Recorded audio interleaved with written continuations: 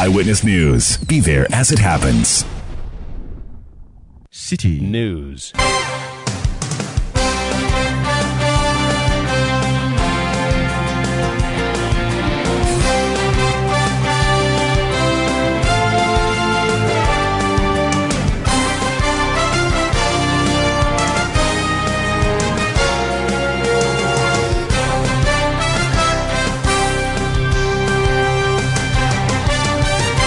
It's 17:30 GMT. This is Eyewitness News on 97.3 City FM. I am Umaru Sanda Amadu. Tonight, I'm here with Nashika Caesar. And coming up over the next 90 minutes, secondary schools resume today, but not without the challenges of old.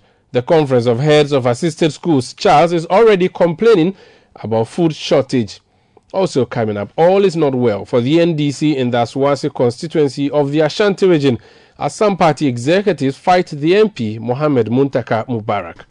And later on Eyewitness News, government has still not issued an official statement on American rapper Meek Mill's video from the Jubilee House, but the governing party's director of communication says the filming was done without permission. If that's the case, how did he film? Stay with 97.3 CTFM for more on this and many other stories on Eyewitness News. And in business, Chamber of Telecommunications announced that implementation of the revised electronic transfer levy begins tomorrow. That's in 50 minutes from the business desk of CTFM and City TV.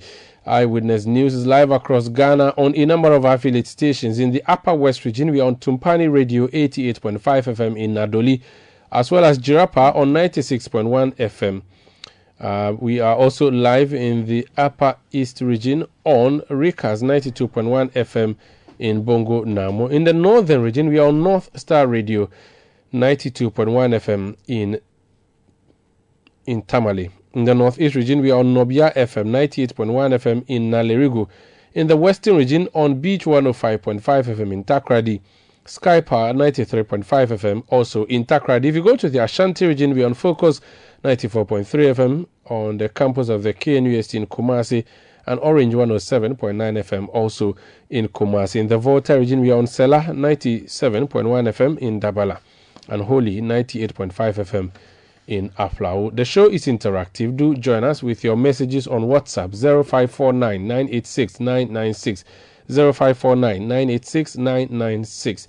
Go to Facebook, watch our live feed and drop your comments there as well. CTFM's Facebook handle is broadcasting Eyewitness News for you live. This is Eyewitness News broadcasting from Adabraka in Accra. We are also around the globe on citynewsroom.com. My name is Umaru Sandamadu, here with Nashika Caesar.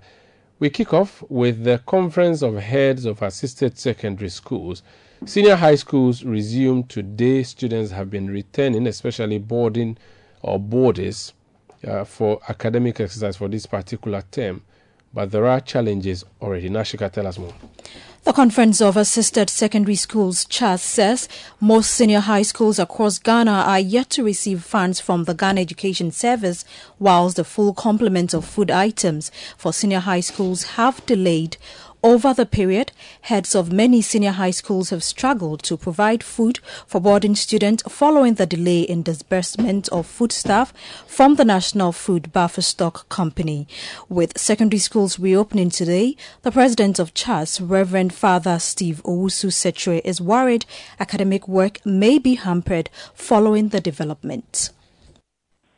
We expect the money that we need to take off of the students to hit our accounts. In fact, we were promised that we should go to the bank this morning at 9, and the money should hit our accounts. But as we speak, we checked, and no school has received any money from the bank. I called in fact, the minister spoke with me, and he said they are still working on it, and we should still wait. And the students are also coming in their numbers. The food also trickling in bits. Some regions, I am told, at around 12 o'clock, some schools have not received anything yet. Concerning food. Yes, but have you got in touch with the buffer stock people? Oh yes, we have been in touch with them, and what they say is that they are also supplying, but picking the information from the ground. Some food items have not reach the schools. In my school, I have received 4 items only, and I have not received any money. I checked the bank, and there's nothing in my account. So right now, we don't know what to do. The students are coming. We are still waiting for the money, and we are all in a kind of effect. So I am talking to the Director General and the Minister to give us a directive as to what to do. So that's where we are now. And how much are we looking at in terms of the funds? No, we cannot say, because the funds, every school is given according to population. For example, if you are giving money for perishable, they give it to you per your population. So I right now, as I stand here speaking with you, I don't know exactly what will come to my account. I'm waiting to see it, and then and then I will be able to speak to that with my Director General. Okay, so what is the plan now in regards to the funding? Supposing the monies do not touch the account, hit the account today on time. So that's why I'm saying that trying to get in touch with the Director General, and then he will give us instructions as to what to do. Now that students are coming and we don't have the money to feed them, so let's wait, and I'll get in touch with him, and they will communicate to us as heads, and then they will tell us what to do. Okay. All right. Because that's one, it's not in my power to instruct headmasters, headmistresses that, do this. It's only the Director General, the Minister, who's supposed to tell us what to do. So we wait on them to tell us what to do, if and only if we don't have the money and the food. Okay. Now, some regions, I speak according to regions. I cannot speak for the schools. Okay, so which regions the regions, in fact, in Ashanti region, for example, I have received beans, maize, rice, beans, maize, gari, and then tomato paste. That's what I have received. Okay. For now, the rest I have not received anything. I have not received sugar. I have not received oil. Have they given you time, a duration where? No, what I have been told by the minister and the buffer store is that they are on their way doing the distribution. So they've not gotten to so many schools. So we are still waiting. That was the president of the Conference of Assisted Secondary Schools, CHAS, Reverend Father Steve Owusu-Sekyere. Let's hear more on other issues affecting senior high schools. The think tank known as Africa Education Watch says textbooks have not been released to basic and senior high schools, and this is affecting academic activities on campus. Let's speak to Kofi Asare. He's Executive Director of the Africa Education Watch. Mr. Asare, welcome to Eyewitness News. Hello. Good afternoon, and good afternoon to your choice audience. Good evening. Before I ask you to comment on the textbook issue, what's your comment on the food issue? Because school resumed today, and the head teachers are saying there are already problems. Well, it's not new. It's always expected. It's a funding issue, as we've always indicated. The last time I checked, government is still owing suppliers about 200 billion, even though government has done, tremendously well to reduce the debt from over 400 to 200. But in some, there is a financing issue, and so far as the financing issue is not solved, we will continue to experience delay in the supply of foodstuffs to schools. So it's a money issue. It's not a lack of foodstuffs issue. It's a financial issue. If you have the cash, you get the money. It's a financing issue. And if you look at budget execution, by the time the budget was being read, only 60% of funds meant for free senior high school had been disbursed. And if you look at the history of disbursement of the Ministry of Finance in the past 4 years, it is only in 2017 that the entire goods and services budget line of the Ministry of Education, under which free senior high school is funded, was released. We've been doing a budget execution of about between 60 and 65% since 2018. And in 2022, when the budget was being read, I'm talking about as of November or so, we were barely at 60% budget execution under the goods and services budget of the Ministry of Education, which is the budget that funds free senior high school and other interventions in basic education. So insofar as we are having challenges with releasing approved funds and we are having challenges with budget execution, I'm sorry, what we are experiencing will continue to be a symptom. It will persist until we are able to release approved funds to run all government programs in the education sector, including feeding students under the free senior high school program. Considering that some of the schools do get IGF, do you think it will make sense to say schools should pre-finance these things so that the central government releases the funds later? Well, I'm not aware of any formal arrangement, any framework for collection of IGF in schools. I am aware that secondary education is free, and so parents are not supposed to pay any money as a matter of obligation. And so if other schools have various ways of getting IGFs, that obviously is through voluntary means, and suggests that even though that IGF may be available to a school like PRESEC or a Category A school, same may not be available to Twifo Francis Secondary School, and so cannot be used as a basis to intervene, in a resource deficit situation. Okay, now let's move on to the other issues that you have raised. That has to do with textbooks in the schools. What have you found? Let me first indicate that we haven't raised any issue about textbooks in senior high schools. The issue is about textbooks in basic schools. Recall that about 6 months ago, the Minister of Education went to Parliament. About 9 months ago, the Minister of Education went to Parliament and assured Ghanaians that by September of 2022, basic schools were going to receive textbooks. We have been monitoring the distribution of textbooks since September. And at the end of the term, which was at the end of December, we didn't find textbooks in all the subjects. As we speak, in all the schools we monitored, in the northern region, and T, and even in Greater Accra, in the south, and the west, there are limited amount of textbooks in math, English, and then science. These are the only 3 subjects that have received textbooks out of about 11 subjects in basic schools.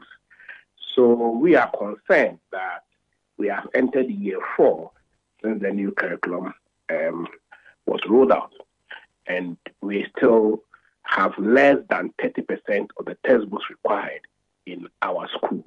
I think the 3 textbooks are Math, English, and Creative Arts that we found in the schools we visited, in T and in the northern region, and in parts of Greater Accra. And we are worried. Even in schools that textbooks were available, the highest ratio was about 1:3, meaning in a class of 120 in a school in Amasaman, Papase area, Amasaman, you find that there are 40 books to be shared by 120 students. And so that's the ratio, 3:1. But the ratio that the Ministry of Education and Genius has sanctioned for textbooks is 1:1. And so we are doing less than 30% of textbooks required in the schools we visited. There are 1 or 2 schools in OT that did not have a single textbook in the curriculum. That's why we have called on the Ministry of Education and Genius to ensure that government finds money to procure textbooks for the schools, because we are informed that the issue is a financing issue. It is not that the textbooks are available in all the subjects, in all the quantities, and are in Accra or in the regions and are not hitting the schools, but it is simply the fact that there is a financing challenge. In the case where there are no textbooks at all, so you've said that at least 3 subjects, the textbooks are available. In the case that there aren't textbooks for other courses, how are they teaching the students? Is it the case that the teacher would have one single textbook that he uses for the whole school? Is that how it's working? In that case, they normally use the curriculum, the teacher's guide. They use the teacher's guide alone to teach, similar to what they have been doing in the past 3 years, which we all called ineffective, necessitating the ministry's intervention in bringing the textbooks. The issue of textbooks is an issue that I believe lies at the core of government's political commitment towards basic education. Because we know textbooks are expensive, which is true. But we also know that it takes a commitment, to finance education at that level, to put in that cash and procure textbooks. What we are discussing is not a matter of textbooks not being available. No. NACA has already approved textbooks in all subjects in basic schools. So there are textbooks available for all the 11 or so subjects in basic schools. The issue is that government is not making money available to procure all textbooks for the close 5 million children in primary schools and kindergartens. And that is the problem. It is not about textbooks not being available. There are textbooks available on the market. Private schools are there and are using them. But public basic schools are not having access to them because government has no money to buy all the textbooks. And government has only supplied a few, less than 30% of what is required to facilitate teaching and learning in these schools. If we don't provide textbooks in the right quantities and in all subjects, irrespective of the beauty and the quality of the standard-based curriculum, learning outcomes will continue to suffer. Would it be too much to ask parents to pay for these books, since there appears to be a difficulty with government making that payment? We see parents as playing a key role in supporting government to finance basic education in the medium term. In our end-of-year review of the sector we have with partners, we realized that reviewing the budget, not only in the 2023 budget, but in the medium term, the IMF term, the allocations made to support basic education, to support the implementation of basic education, is so small that if parents do not contribute towards financing basic education, the system will collapse. Let me give you an example. The amount of money government has made available in the goods and services budget of the Ministry of Education this year to finance capitation grants is not even enough to pay for one term's capitation grant, let alone 3 terms. Bearing in mind that the capitation grant is even in arrears spanning over an academic year. So if you look at the allocation to free basic education within the goods and services budget line, basic education allocation has declined by 40%.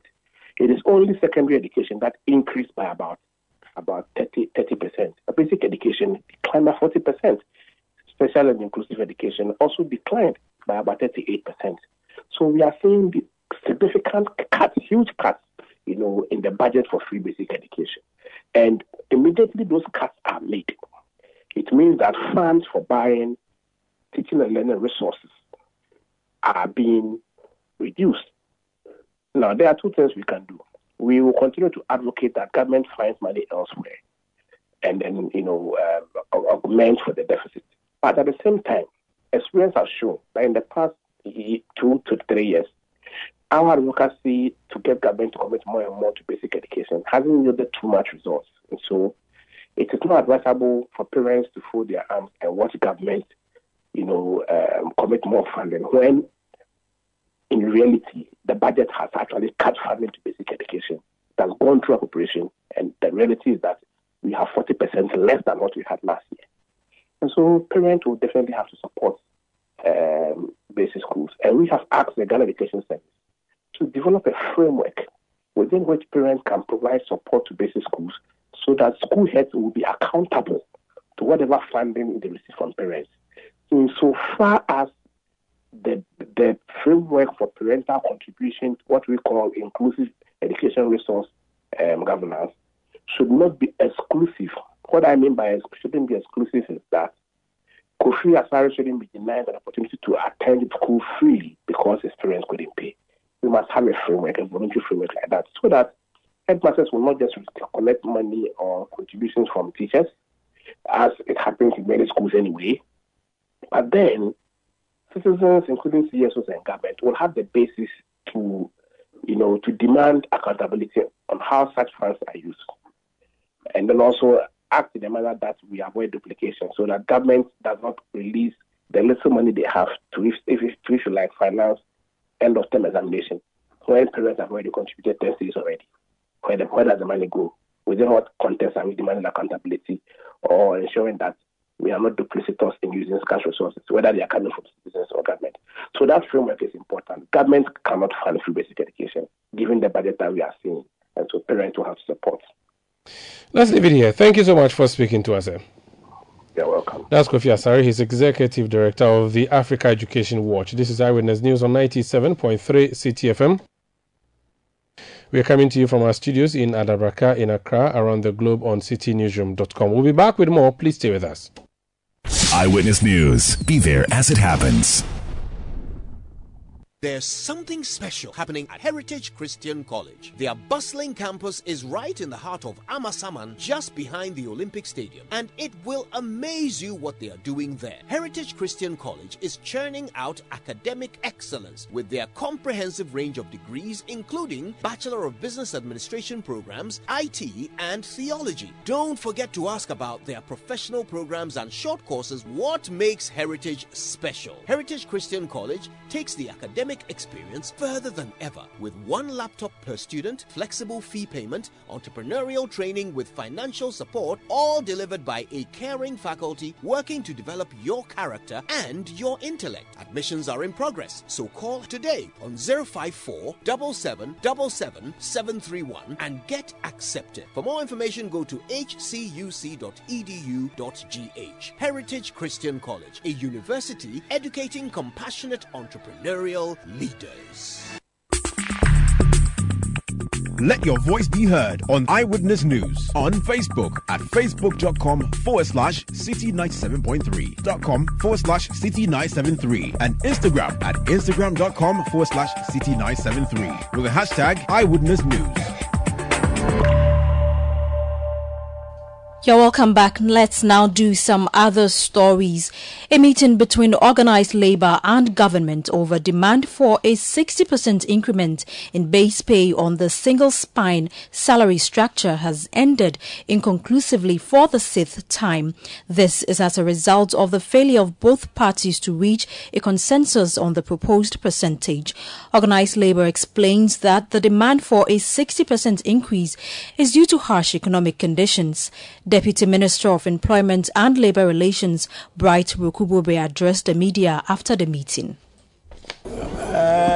In fact, since the beginning of the year, this has been our first meeting. And so we recapped what we had been doing, and we have both decided to come tomorrow to conclude on our negotiations. So tomorrow, God willing, we will share any information. Anywhere we have reached, we will let you know. So nothing was tabled? But what's with the difficulty? How come you're not able to agree on a percentage? This is the 7th time we are having this meeting. It's negotiations. So today being the first day of the year that we are meeting, we recapped and then we have agreed that tomorrow we will meet and then take firm decisions. Honorable, currently 15% cost of living was supposed to have ended last year, December. Is government still going to pay that? Well, if we have not concluded with the negotiations, what pertains now will continue. That's what we were supposed to end in December last year, 15% cost of living allowance. But the circumstances have not been normal. And like I'm saying, we are working very fast. Tomorrow, God willing, we'll share any other information. Bright Rukubobe is the Deputy Minister of Employment and Labour Relations. Now, government says its first consignment of fuel for Gold for Oil deal is expected to arrive in the country by next week.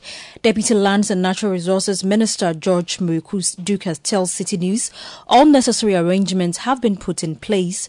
The Vice President last year announced that Ghana will begin trading its gold for oil to reduce pressure on the forex. George Mweku Duka says all must support the move. Yes, we've put all the lines together.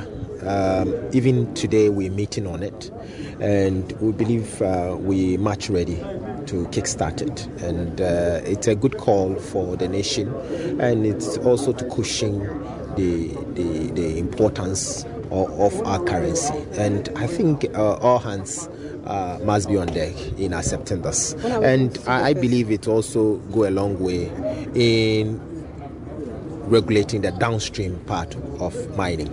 When are we going to see the first consignment? We're thinking of next week, if I'm not exaggerating. By next week? What volumes? That is yet to be determined, and that will come out of our meeting today. The aircraft is still coming. Can you cross someone? Can you? The aircraft. Yes. That was the Deputy Lands and Natural Resources Minister, George Mweku Duka. Away from that, the Member of Parliament for the North Tongue constituency, Samuel Okudzeto-Ablakwa, has expressed doubts about the government's ability to secure debt forgiveness from its creditors. He believes the government's decision to continue with some projects considered non-essential, such as the cathedral, would thwart any attempt at debt forgiveness. The government suspended payment on most of its external debts in December last year as it tried to plug its balance of payment deficit. According to the Finance Ministry, it will not service debts including its Eurobonds, commercial loans and most bilateral loans as part of an interim emergency measure. Reacting to the government leaning towards debt forgiveness request, the ranking member on the Foreign Affairs Committee of Parliament holds the view that the move will not succeed unless the President implements some stringent measures. We should all be ashamed. A country that had debt forgiveness not too long ago under President Kufuor, HIPC.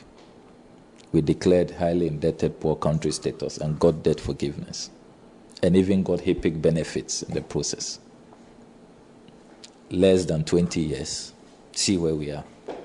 Aren't we ashamed? Behaving like some spoiled children you inherit from your father who's left so much for you. See the natural resources we have. How many countries are blessed like we have? Oil, timber, cocoa, gold. What don't we have? And we got debt forgiveness on top not too long ago. We are back to the Paris group.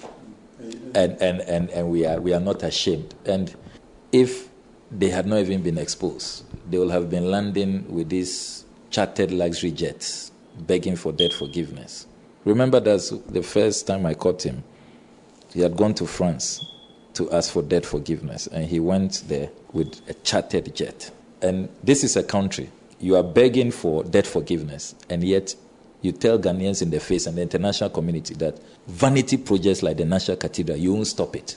If the president does not change his conduct, his pronouncements, his attitude, I doubt that you get any debt forgiveness. If this appeal will work, they don't want to hear things like, we are going to continue with the National Cathedral, we will not reduce the size of government, all my ministers are performing excellently, and all of those statements and conduct are really inimical to any serious effort at debt forgiveness. The MP has been relentless in his bid to ensure accountability on the construction of a national cathedral, and he told City News that he estimated the project to cost over 1 billion Ghana cedis and not the budgeted $4 million. The latest revelation I made, 28.2 million Ghana cedis has been paid to one Carrie Summers, who is an American. We have a consultant for the United States. What is the correlation? Cathedral. Did Jesus Christ pass through the United States? Because of this consultant for the United States, we just hand over 28.2 million. Can you believe that? Then they issue a statement. And the statement is even worse. They say that, Okudzeto-Ablakwa is misleading the public. Carrie Summers is not responsible for fundraising, but he was paid the money for coordination, to coordinate the Bible Museum and the Biblical Gardens. Jesus Christ. Holy Moses. I shall not mention the name of the Lord in vain. But this one is not in vain. It's 28.2 million. The Lord will understand. Hey, are we that wealthy? We don't know what to do with our money? Are we under some curse? Taxes, which are being misused. 339 million cedis cash withdrawn from the Consolidated Fund. But that is not all. My estimation is that billions, because the cost of demolitions have not been added. The cost of compensation has not been added. And all of these contract escalations, the tax waivers. So what's going on here? You heard the NP for North Tongue constituency, Samuel Okudzeto-Ablakwa. Now, the concerned staff of the Controller and Accountant General's Department in all 16 regional chapters have today petitioned its leadership and the Ministry of Finance over non-payment of honorarium. The staff indicated that they have denied their 2021 and 2022 honorarium for the first time and are therefore serving notice to the authorities. In a letter cited by City News and presented to the ministry through the regional directors, the workers revealed that they will resort to series of actions if denied the payment. Here are excerpts of the statement read by City News' Akusi Ochiri. Having been denied our 2021 honorarium for the first time in the history of Controller and Accountant General's Department, we, the concerned staff, wish to unequivocally state that any attempts by the management and the Ministry of Finance to once again deny our hard-working staff of this age-old solace would not be tolerated. Staff would be left with no option than to embark on series of legitimate actions, including abstaining from the upcoming National Accounts Validation Exercise and also the Government of Ghana monthly salary validations to get this allowance paid us. We are by this petition serving notice to the management and also the Ministry of Finance to, as a matter of urgency, gets the matter addressed, or we advise ourselves. All staff of the 16 regions of Ghana are on this date presenting this letter to our management and the Ministry of Finance through the regional directors, calling on the Controller and Accountants General's Department and the Ministry of Finance to do the needful by paying the 2 years, 2021 and 2022, honorarium with immediate effect to avoid the repercussions of our intended actions. Those were excerpts of a statement released by staff of the Controller and Accountant General's Department in all 16 regions of Ghana. This is Eyewitness News on 97.3 City FM. We are coming to you from our studios in Adabraka in Accra. Let's talk about the mining sector now. And former President John Dramani Mahama has taken a swipe at his successor, Nana Addo Dankwa Akufo-Addo, over his recent defense of the Akunta Mining, a company owned by Ashanti Regional Chairman of the NPP, Bernard Ntwi Bossiaku, popularly known as Chairman Wontumi. The president absolved Akunta Mining of any wrongdoing, stating that the company was not engaged in illegal mining anywhere in the country currently. But former President Mahama, in a statement on his Facebook page, said the conduct of the president of absolving his appointees from blame even before the conclusion of investigation was unacceptable. That penchant by the president to absolve his appointees and other close associates of any wrongdoing, as he has done with the ongoing investigations into the operations of Akunta Mining Company, is a serious dent on the already deteriorating image of the office of the president. As though proud of the dishonorable badge, the clearing agent Nana Addo Dankwa Akufo-Addo has yet again justified the appropriateness of his nickname with the seeming presidential exoneration of Akunta Mining, a company owned by a member of his political party NPP and accused of illegal gold mining in the country's forest reserves. The shocking impudence is how and when he even did that at a public event called the country's Catholic clergy. Fortunately and unfortunately, we are told by the owner of Akunta Mining that the minister has explained to him they were forced to unwillingly act against his company because of public pressure from the National Democratic Congress, DNDC, CSOs and NGOs. He also very alarmingly said the president called him ostensibly to appease him over government's action and that the office of the special prosecutor cannot touch him. This is a sad commentary for a country that has in the past been held up in Africa as the poster boy for rule of law and democratic governance. That is Kwekwe Duamansa of the City Newsroom reading excerpts of a statement issued by former President John Mahama and posted on his Facebook platform. This is Eyewitness News on 97.3 City FM. We are coming to you from our studios in Adabraka in Accra. There's more ahead. Please stay with us. Eyewitness News. Be there as it happens. Let your voice be heard on Eyewitness News on Facebook at facebook.com/City97.3, Twitter at twitter.com/City973, and Instagram at instagram.com/City973 with the hashtag Eyewitness News. You're welcome back to Eyewitness News on 97.3 City FM. My name is Umaru Sandamad here with Nashi Kasiza. Let's go to the Ashanti Region constituency of Asuansi.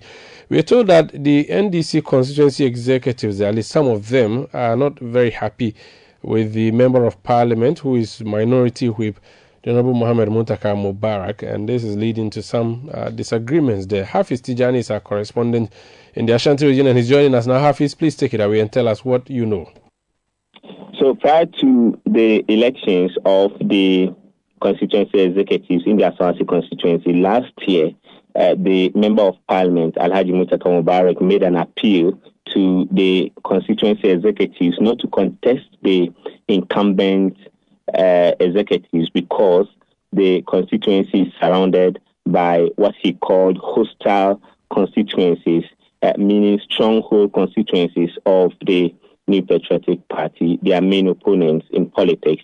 So that is the Oforikum constituency, the Kwabri East constituency, the Ejisu constituency, the Menchia South constituency, the Menchia North constituency, and the Oforikum constituency. So he said that he was making the appeal so that if the current incumbent executives or the incumbent executives then had gone unopposed, they could win power in 2024 so that anyone who wants to contest in the next primaries can do so. But that did not go down well with some members of the party who also had intentions to contest in those elections for the various positions. So the division started from there, and the Member of Parliament still held to his appeal, but most of them did not listen to him and went ahead to contest. We spoke to him that day on the elections in October last year when he made some of the comments and backing his suggestions with some of the comments he thought that could convince the party members not to contest. When you have a constituency like Aswansi, where there's a lot of hostility, there's a lot of difficulty, if all you do is to just open it up for contest, you destroy the constituency. I'm only praying that we should overcome whatever challenges that we are having. But believe me, it's not healthy. It's not healthy at all. Because, I mean, when you advise and people don't listen, and I ask, okay, I advise you don't listen. Now, whether you go or you win, you win or you lose, can you come and say you are going to advise me as an MP? No. I can say, and you see, what I keep saying is that even somebody is a trotro mate, and he does a trotro mate for 18 years, don't just assume that person hasn't gathered any experience. Having been in this for over almost 2 decades, you cannot assume that I don't have any experience. So what I say makes, because I can bet you didn't hear any chaos, because all the branches in Aswansi, 206, decided to take my advice, and there was no contest. They sat among themselves, so and so is dead. What do we do? Then the branch, they bring their heads together and settle on one person. So I asked them to do the same at the constituency, because we are in a very hostile environment. If we're in the Volta region, or when we're in the northern region or Upper East, where at least the party is strong. Now, I mean, Menchia South, Menchia North, Ejisu, Kwabiri East, Subi, Oforikrom, these are constituencies that are very hostile to us. And we are in the lion's den. Why should we fight among ourselves? My hope and prayer that we'll overcome these challenges and be able to forge ahead as a group that will overcome their challenges. But I can tell you, obviously, it stares at us that we have a challenge ahead of us. So, Hafiz, that's the Member of Parliament, Honorable Muntaka Mubarak. So, this is what started the problem, or this was when the problem was, expanding? So this was what started the problem in terms of the understanding some of the members of the party in the constituency had when the Member of Parliament put out this suggestion. They were saying that he was trying to infringe upon the rights of some people who were trying to also contest the incumbents, and that he had favorites among the incumbents, but he denied that he had favorites. He said that he was the father of the party and he had no interest, but his interest was that they should allow the incumbents to go so that the next primaries they can contest, because of the way and manner the party was trying to maybe attain victory in the 2024 general elections. That was his suggestion. So the party members also thought that he was trying to gag some people and he was trying to prevent some people from contesting. And so after the elections, when things did not go well for the MP, when he was suggesting that the incumbent should be retained, new executives took over, like the chairman position, the communications officer, the women organizer. All of them were changed and new entrants were in. They came and then took over the reins of the party. And since then, the youth have been laying claims against the MP that he is working with the former or previous executives at the expense of the current executives, according to the party structure. Let's leave it here. Thank you so much, Hafiz Tijani. Let me hear now from Hafiz Tijani is our correspondent in the Ashanti region. Let's hear from a spokesperson of the NDC Youth in the Aswasi constituency, Umar Harris. He's joined us on the line. Umar, you're welcome to Eyewitness News. Thank you very much. Okay, so your difficulty is that your MP is not the right person to be your representative. Is that the position? No, not really. That is not what we are trying to put across. In fact, he's been our member of parliament for a long time, so we cannot just out of the blue say he's actually not fit to lead the party. But there are other reasons, there are other concerns that we are seeking redress to, so that at least we can make the party more attractive and for the youth, so that our agenda to see His Excellency John Dramani Mahama clinch the victory come 2024 is possible. But we believe that when things are not actually ironed out well, the achievement of that goal might be a little bit troubled. And that's basically the reason why we air our frustration, so that the leadership of the party would come and salvage the situation before it gets out of hand. So what has he specifically done that you have difficulties with then? All right. In the first place, I think I listened to the audio you played. We believe that as a member of parliament, you're supposed to be a father for all in a constituency, and therefore the proper principles of democracy require that everybody is given the fair opportunity to contest in any election or whatsoever. The assertion of when you open the gate for everybody to contest would stop misunderstanding or internal wrangling. It's not an excuse. That is what democracy is all about. So if you decide that you are not going to allow that to happen, it brings much more bigger problems than the problem you are trying to escape. So I think, yes, during the constituency election, he came openly, campaigned against certain candidates, some candidates who he says they are not his favorite, openly meeting delegates. And then he even said it that if they vote in some of these guys, he's going to resign from being a member of parliament. He said that facing the media. He said that on the day of the constituency election. And did these guys win? These persons the chairman he so opposed. He won convincingly. The woman organizer he opposed won, and the constituency communication officer he won. And these are the key positions he wasn't ready to negotiate. And they won. He came openly and then threatened the people that if they vote them, you are going to resign. You didn't resign. You make the administration very ungovernable. And that's exactly what we are going through right now. Because the man is not actually ready to work with them. And he's proving it by his actions.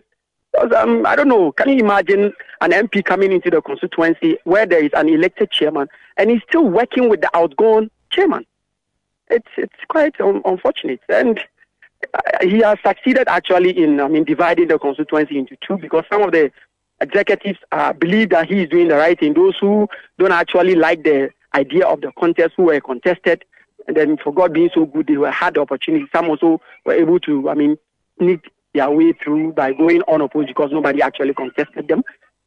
He's divided the constituency, and his posturing right now and his public utterances is not actually helping matters. So we think that if we allow such things to continue, where we have two factions in the constituency, they'll even find it very difficult to build a consensus as of now, because at least by now, after election, the chairman should be able to set a system.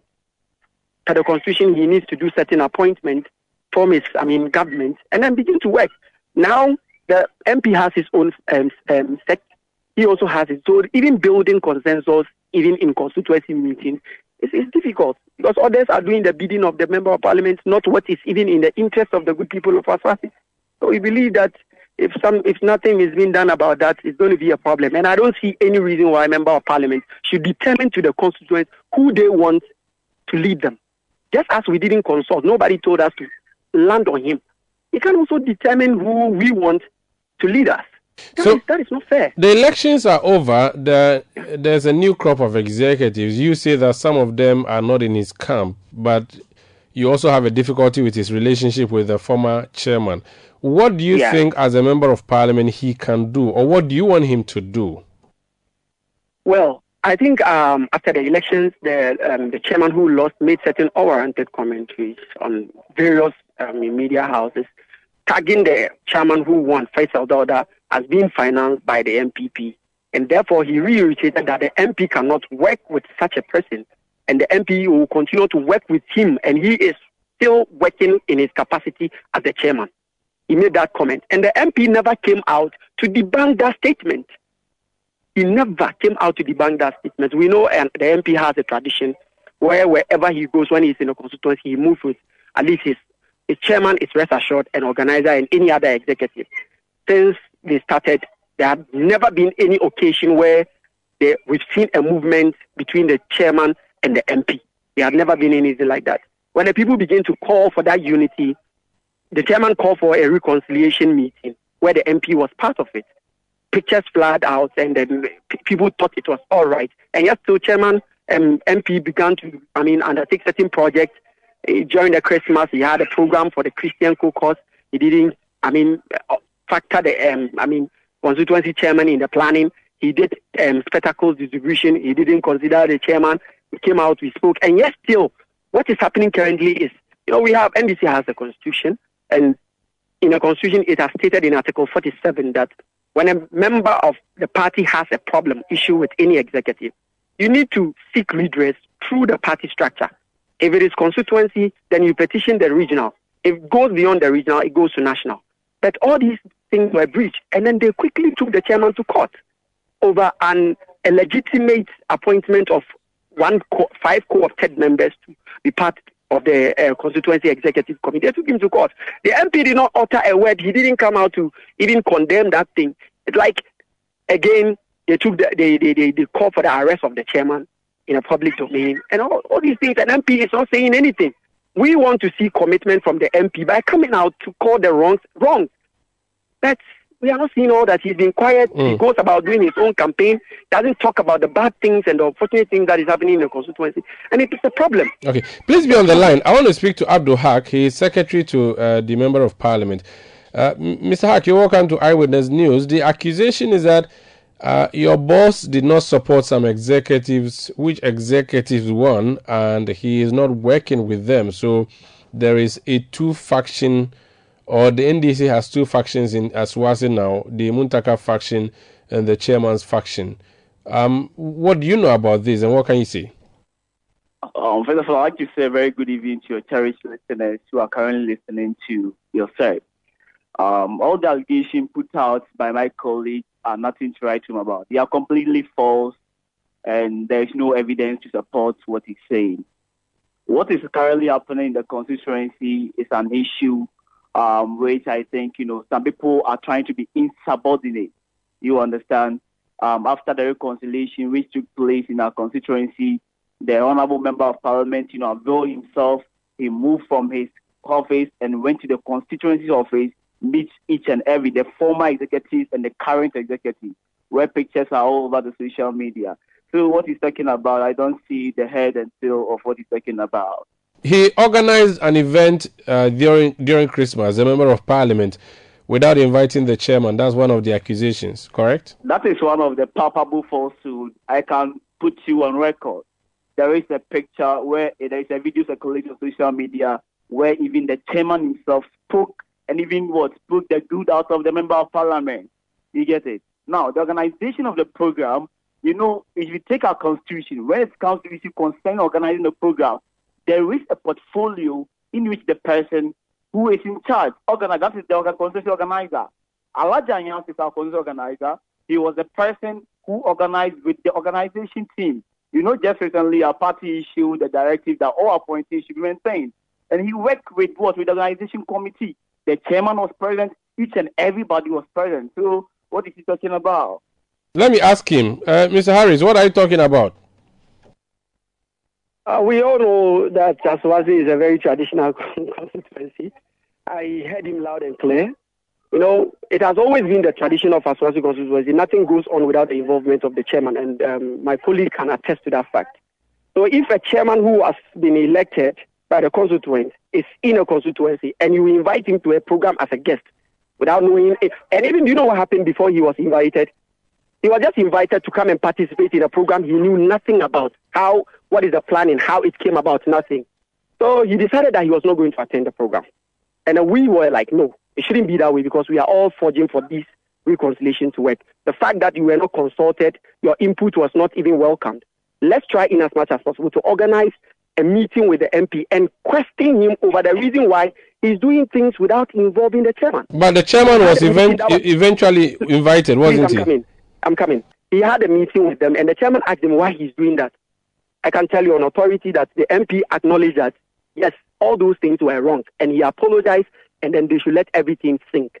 That is because they wanted the chairman to be present, because without the presence of the chairman, it's going to look like, yes, what people are saying that there is a problem in the constituency is actually true. So we asked the chairman, since he has acknowledged that he's made a mistake and he's not going to repeat it, you have to attend the program. That is the basic reason why the chairman attended the program. So you insist that there's no peace between the chairman and the MP? Whoever tells you there is a peace, you see, we shouldn't be lying to ourselves. Abdul Haq, let me go on the other hand. Abdul Haq, is there peace between your boss and the chairman? Come again, please. Is there peace between your boss, the member of parliament, and the chairman? There is absolutely no case as we speak with you. I mean, is there peace between them? Exactly. There is a peaceful coexistence between the MP and his constituency chairman. When was the last time they met and shook hands? Oh, I think at the program, where the Christians amount are delegates of branch executives organized, their party. The chairman and the MP met. They laughed, they spoke, and then what? All the things that they said was totally to achieve one purpose, and that is what, to make sure that there is peace in the constituency. I see. So for you, there is no problem. This group led by Omar Harris that says there is no peace and this is going to affect the constituency and the NDC. What are you going to say to them? That's absolutely, as I indicated, it's totally false. As we speak with you, our Swansea constituency is very peaceful as far as the party is concerned. You get it? No problem. That's your position. I want you to speak to your colleague directly. He says there's no peace between the two, and that would cost you the constituency. What would you say to him? He's hearing you. Speak directly to him, and other people think like him. I will repeat it again. As I speak with you, the constituency is very, very stable. Only just this Sunday, the constituency chairman and the member of parliament were all together at the funeral of one of our respected, member who passed away, I think, on Friday. So the issue is saying I don't simply understand. It seems to be giving a wrong information. Maybe you might be talking for a different constituency, but not a Asawase constituency. Very well. Thank you so much. That's Abdul Haq. He's secretary to the Honorable Member of Parliament for Asawase, Mohammed Muntaka Mubarak. Mr. Harris, you've heard him. Conclude for us. All right. For me, what I would say is when your father is dead and you try hard to say he's asleep, that is your own case. For me, I believe that sometimes marketing your sickness is a way of finding a lasting solution. If he thinks that when he knows deep at heart as a young guy that there is a problem and he is pretending that there's no problem, that is his problem. But I believe that as young people, we can try to bring a different narrative where we can be doing our politics with total honesty. But I know, I can say on authority, City is a big, media house. You can do your own investigation and you will attest to the fact to what I'm saying. You have some of the audios already. So that is what I will tell him. Very well. Because we believe we want to win power. So if he thinks that the way the constituency is running as of now is okay for him, then that is his problem. But some of us are actually poised to see that we've won power and we all can get jobs too. Very well. Thank you so much for speaking to us. That's Omar Harris. He speaks for Consent NDC Youth In Aswazi, earlier you heard Abdul Haq. He speaks for the Member of Parliament, the Honorable Muntaka Mubarak. This Eyewitness News on 97.3 City FM. Business News is next, and then there'll be Point Blank. Please stay. Let your voice be heard on Eyewitness News on Facebook at facebook.com/City97.3, Twitter at twitter.com/City973, and Instagram at instagram.com/City973 with the hashtag Eyewitness News. Get the details.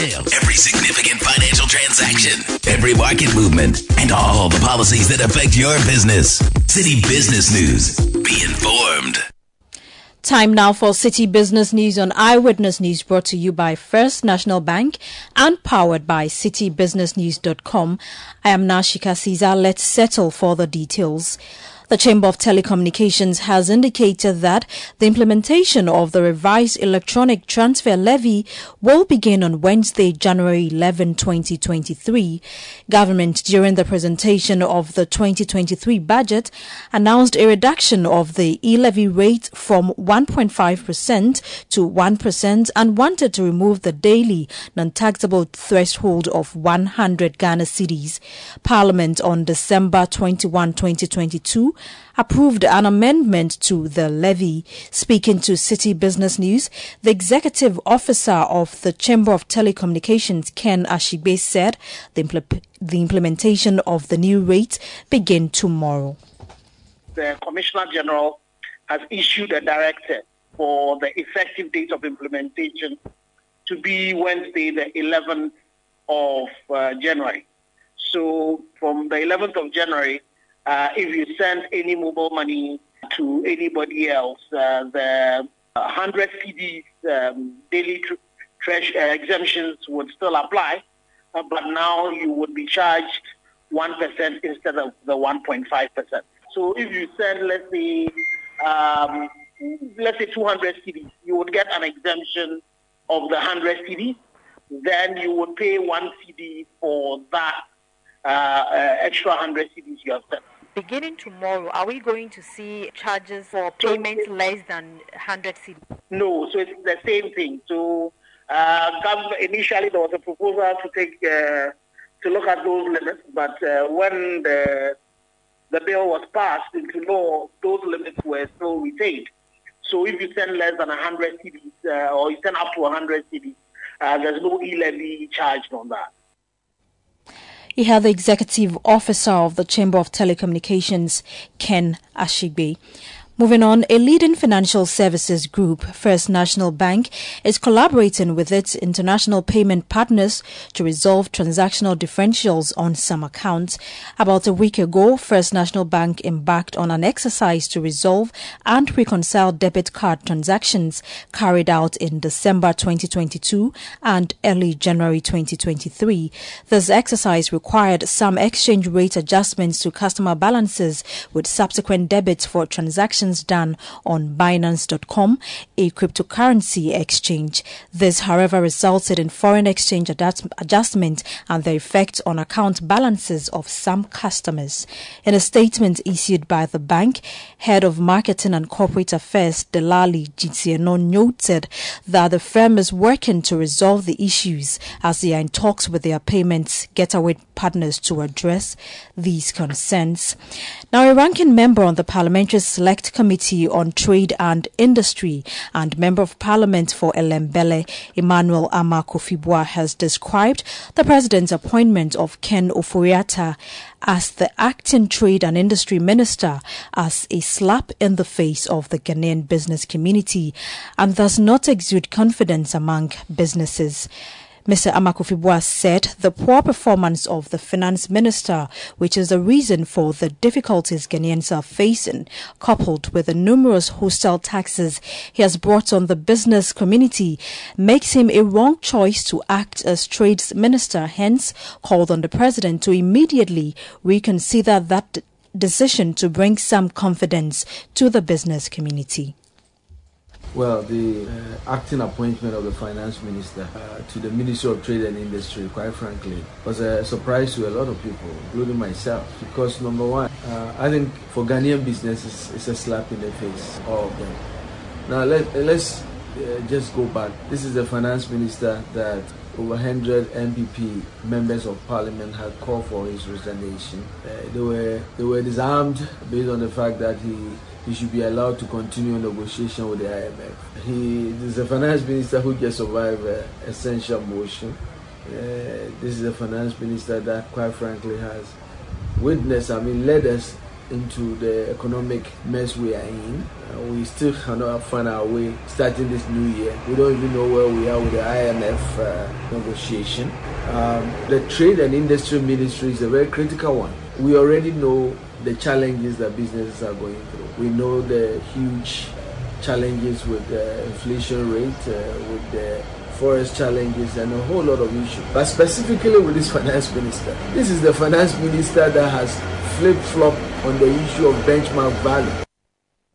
That was the ranking member on the Parliamentary Select Committee on Trade and Industry, Emmanuel Amakufibwa.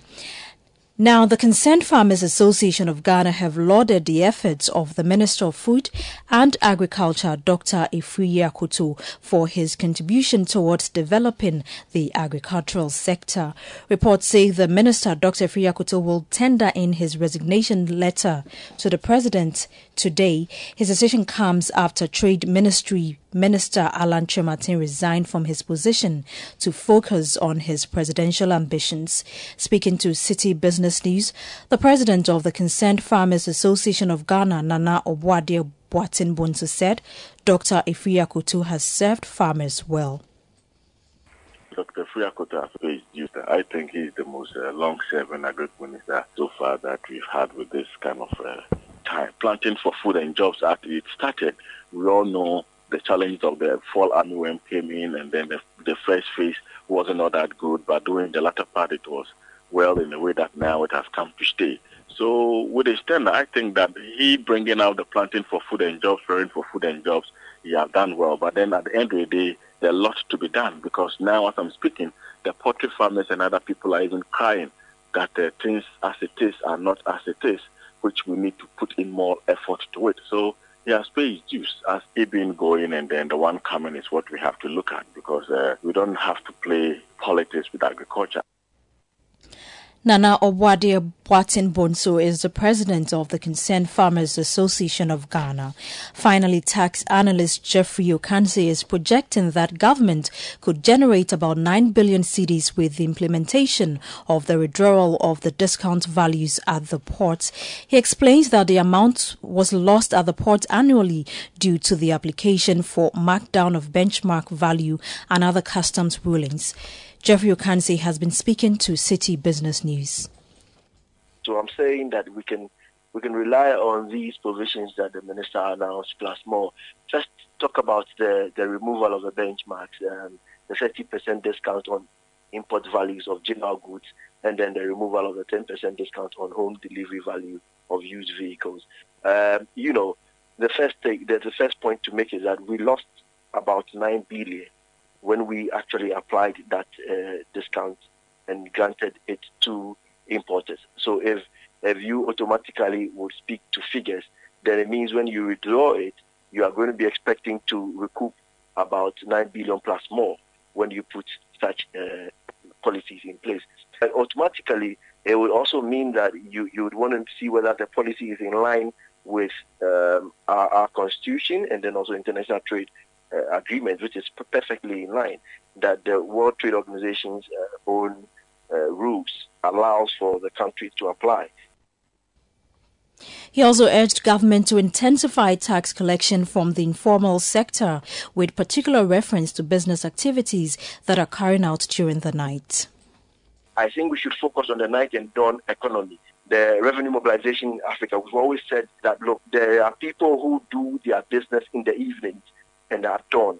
For example, these women who cut goods from the hinterlands, they bring goods worth about 50,000, 100,000 and 60,000 cedis worth of plantain, cassava from their cutting of big truck loads of foodstuffs. And they do their business at dawn. You go to Dome Market, you go to Malata, all these people come at dawn and then they offload it to the small mini trucks. And they are done with business by 4 a.m. or 5 a.m., by which time the tax authorities have not started their work. And this economy is a thriving economy. When you pass through Circle, you pass through the various night markets we have. People sell phones along the Tito lane in Circle at night. And these people are doing good business. All these market spaces do come with taxation, and they have been left off the hook.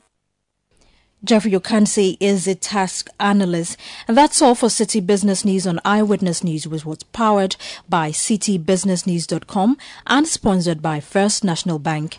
My name is Nashika Caesar. Up next is Point Blank.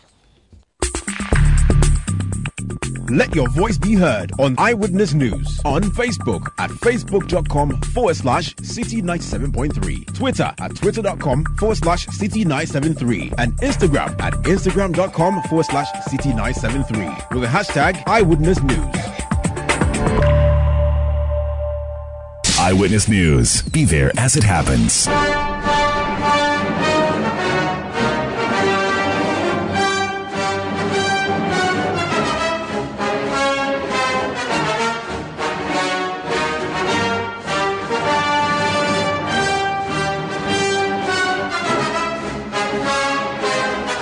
It's 21 minutes to 1900 GMT. This is Point Blank on Eyewitness News. I am Umaru Sanda Amadu.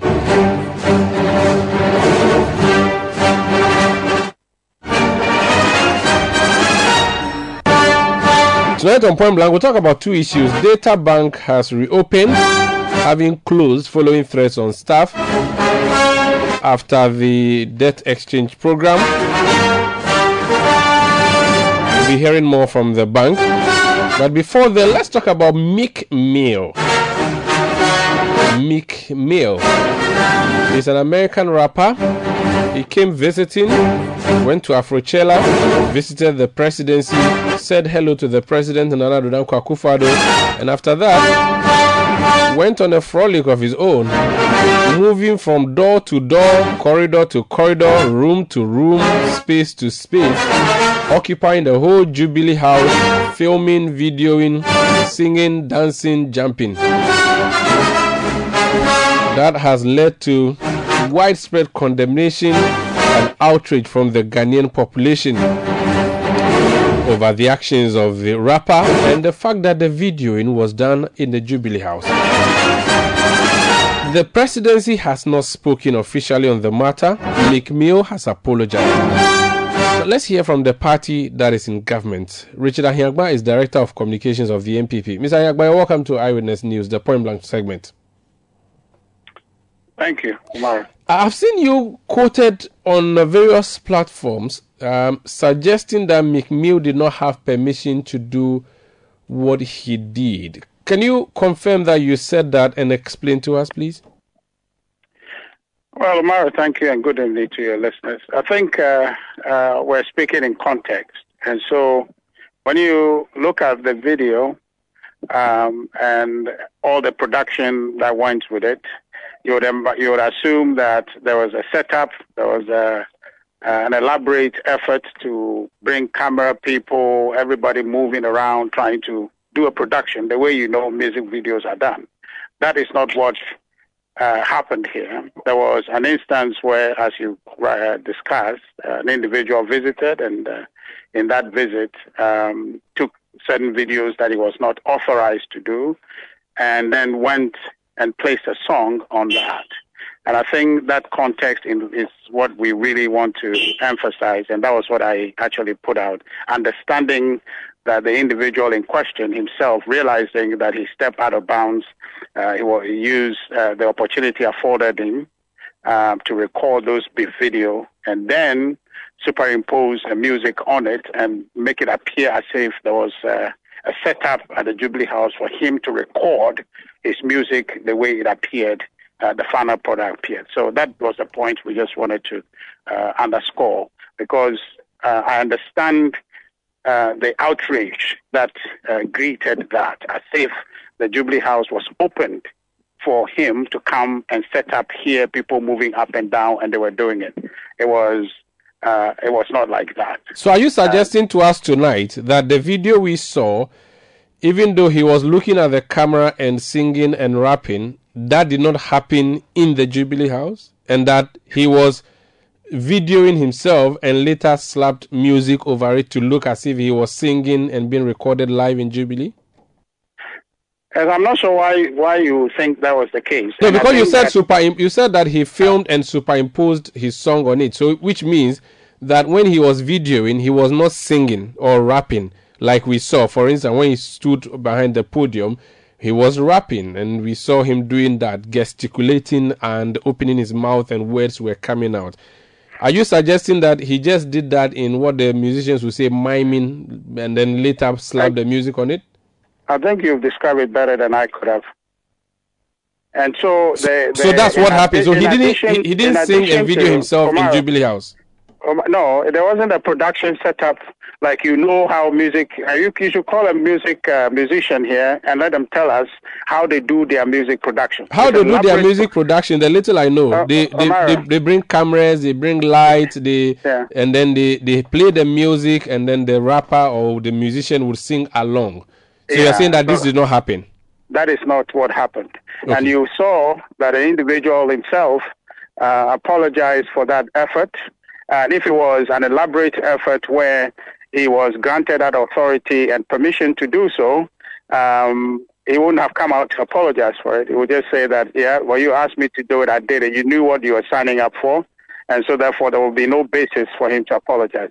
But I guess the important thing, Omaru, to focus on was that the individual here and the space within which you saw this whole thing happen is a public space. I think that's the banquet hall of the Jubilee House where public events are held. And the podium behind which he stood is what every visitor to the banquet hall to speak or to do anything uses. And their visit really was in furtherance of the year of return. So it was it was a legitimate presence they have there, and then the indiscretion is what is led to what we're seeing. And I side with Ghanaians in the outrage, but what really we need to cure that outrage is the fact that the Jubilee House, per my understanding, did not open the doors to say that come here and record your video, do whatever you can, and then there was a day set aside for them to come and do that. It was something that he did without permission, and the product has come to public notice. He's realized that he stepped out of bounds, and he's apologized and taken down the video. I think that's where we need to focus. There are other conversations we can have around it and say, okay, well, is that a reform or review of Jubilee House protocols that can be looked at? Yes, that's a legitimate conversation we must have, but I think that we should move beyond the appearance of saying, I've heard some political commentators create this as though that the Jubilee House opened the door out of total recklessness and say, okay, come and record a video. That's not the case. What happened here is something that was not acceptable. The individual himself realizes that he stepped out of bounds and has apologized and consequentially taken down the video. I think that is a good place to start from, and we can ask other questions about going forward what we do. Richard, it's actually scarier hearing you say that he didn't have permission to do what he did, and yet he did all of that. I mean, if I came to the Jubilee House without permission to do a video, and I did a video not just in the conference room, but in the corridors of Jubilee House, in the rooms that are not accessible to ordinary people, at the frontage of the huge building.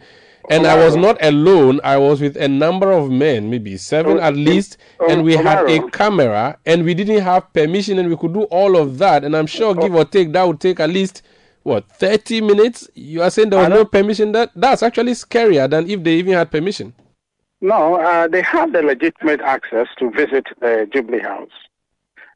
So all the screening that may have been done was done.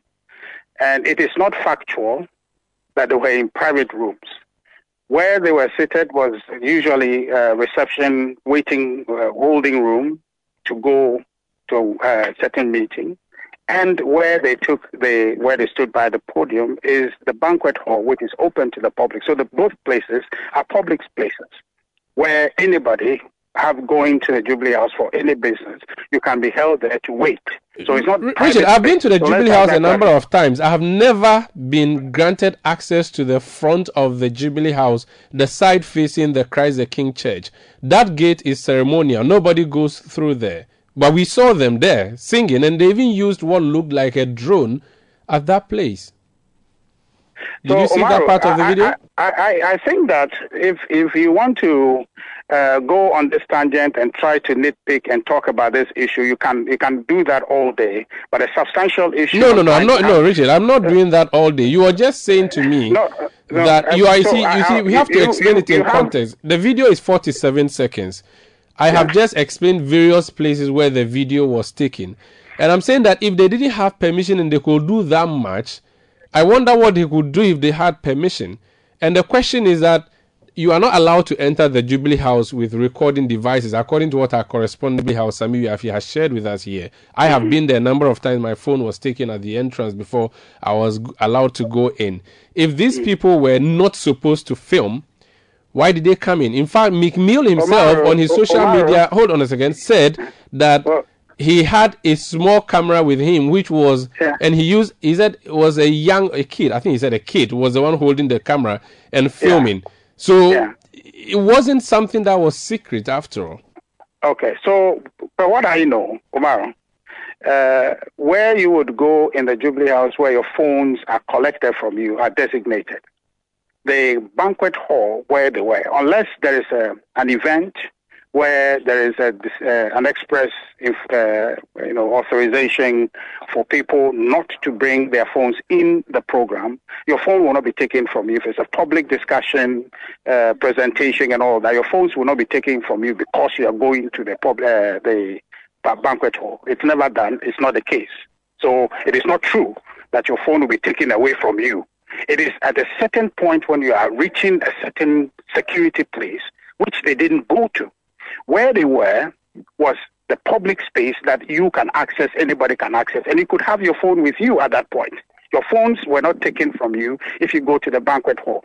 And the point I want to underscore here is that it will only become necessary if you are going into a certain meeting where you are required not to bring your phone, then it will be taken. But where they were operating, there isn't that requirement. There isn't any security protocol that specifies that your phone be taken away from you around that area. Okay. So what I am engaged in here, I see the angle people are pushing, but the substantial issue we have to deal with is that, okay, going forward, should we make rule or make reforms? And that's where, Umaru, I think the conversation should be focused, because what existed before Mick went to the Jubilee House was not a situation where they were supposed to be, their phones were supposed to be retrieved from them and somebody failed. That is not a situation.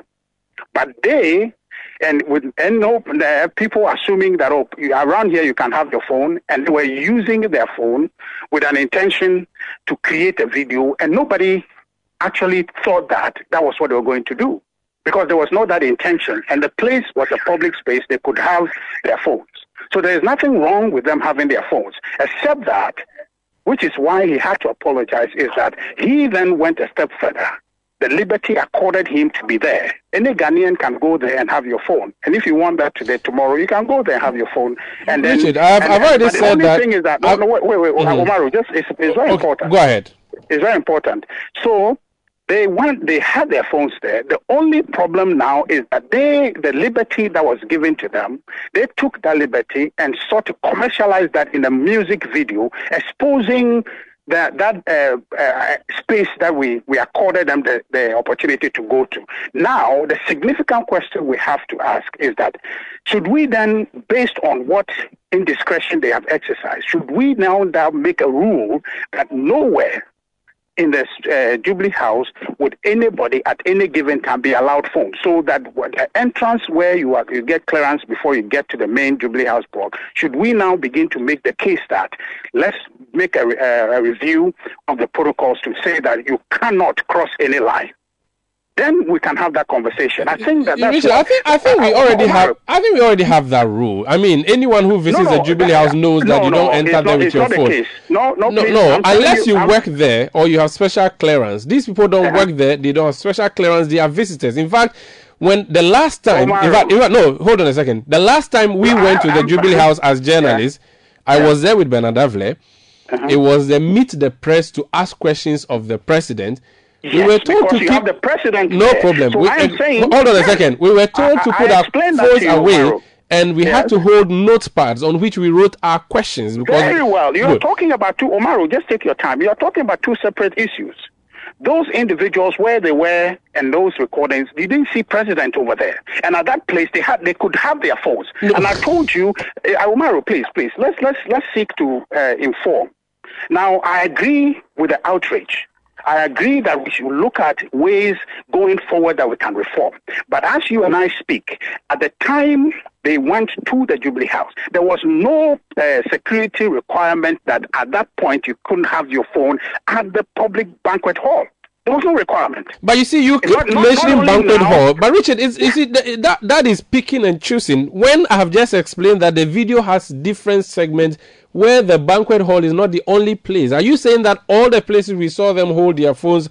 And again, let me even say that the man himself has said it's not a video phone. I mean, it's not a phone video, but rather a camera. Are you saying that they were allowed access in the Jubilee House with a camera? I'm not sure the difference between, because a phone that I'm holding, or your phone, Omaru, the phone I know you use, is more powerful than a camera. So it's not here nor there whether it's a phone or a camera. But a camera. No, wait, Omaru, wait.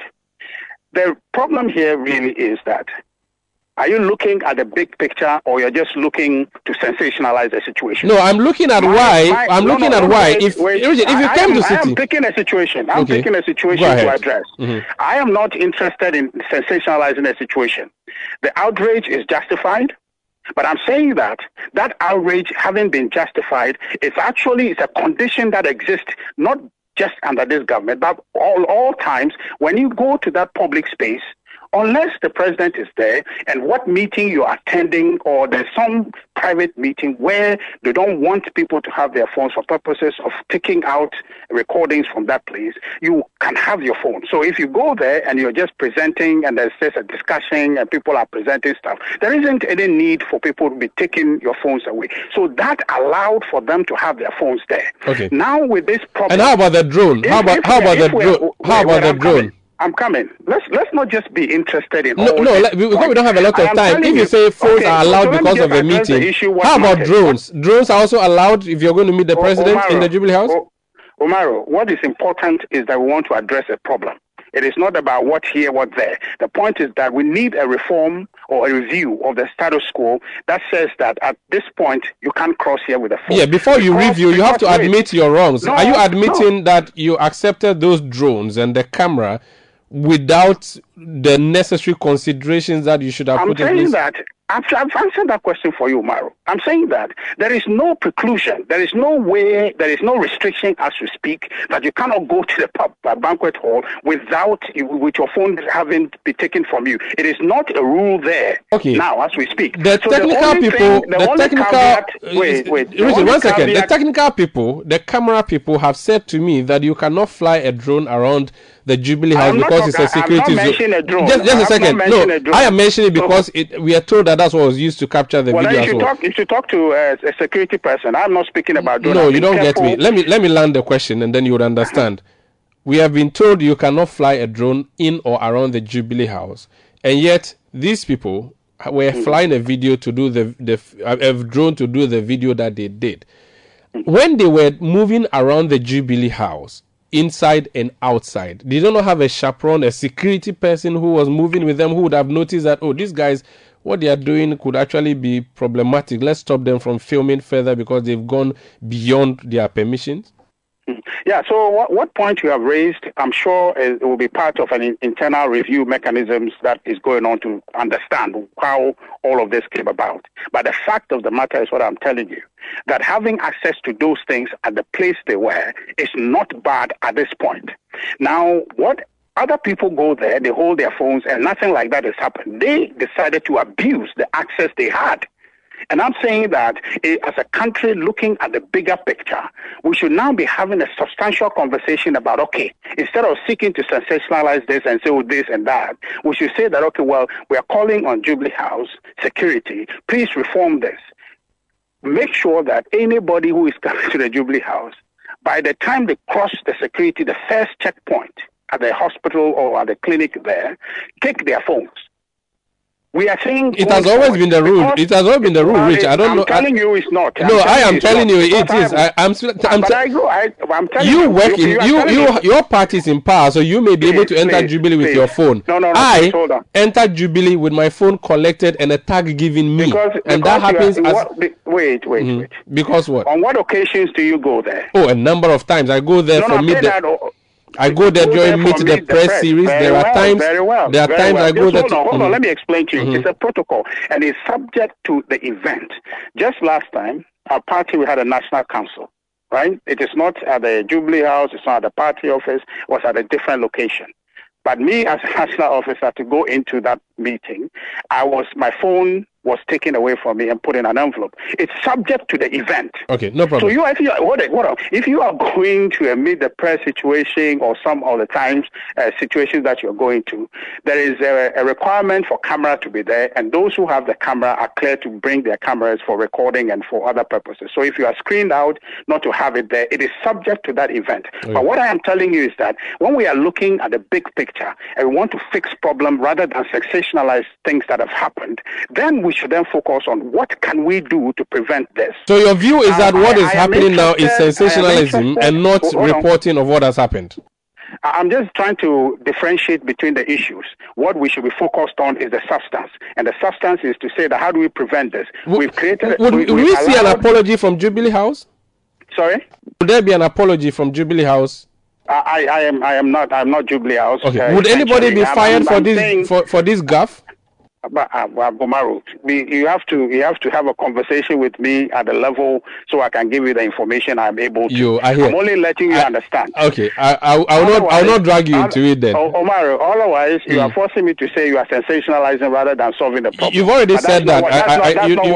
You have every right to say what you have said. I also have my right to ask my question. But let's leave it here, Richard, because there's some breaking news. One of your ministers has resigned. I have to tell my listeners. But thank you so much for speaking to us. Thank you, Omaru. That's Richard Ahiagba, his Director of Communications of the New Patriotic Party. The breaking news story is that the Minister for Agriculture and the former Member of Parliament has resigned. Dr. Osu Akute-Friye presented his letter to President Akufo-Addo a while ago at the Jubilee House. That's according to our correspondent at the presidency, Sami Uyafi. He's resigning to focus on his presidential ambition. He wants to lead the NPP into the 2024 election. President Akufo-Addo, who accepted the resignation, wished him well in all his endeavors. The message that correspondent is sending to us also says that Dr. Akoto's resignation comes days after Trade Minister Alan Chemate also resigned from the government to focus on his presidential ambition. So that's just some way of breaking news that is coming through. Dr. Efri Akoto, the Minister for Agriculture, has resigned to run as flag bearer of the NPP. Unfortunately, we couldn't bring you the other story on DataBank, but the news is that DataBank has resumed its operations, and this was after the bank closed following what it says was threats on its staff by customers who had come there wanting to withdraw their funds. That's how we end tonight's edition of Eyewitness News. My name is Umaru Sanda Amadou. Technical production by Daniel Squashi. Main production by Beverly London, Fred Tete Japano, and Zoe Abubedo Ado. We return tomorrow at 17:30 GMT. Thank you for listening. Good night.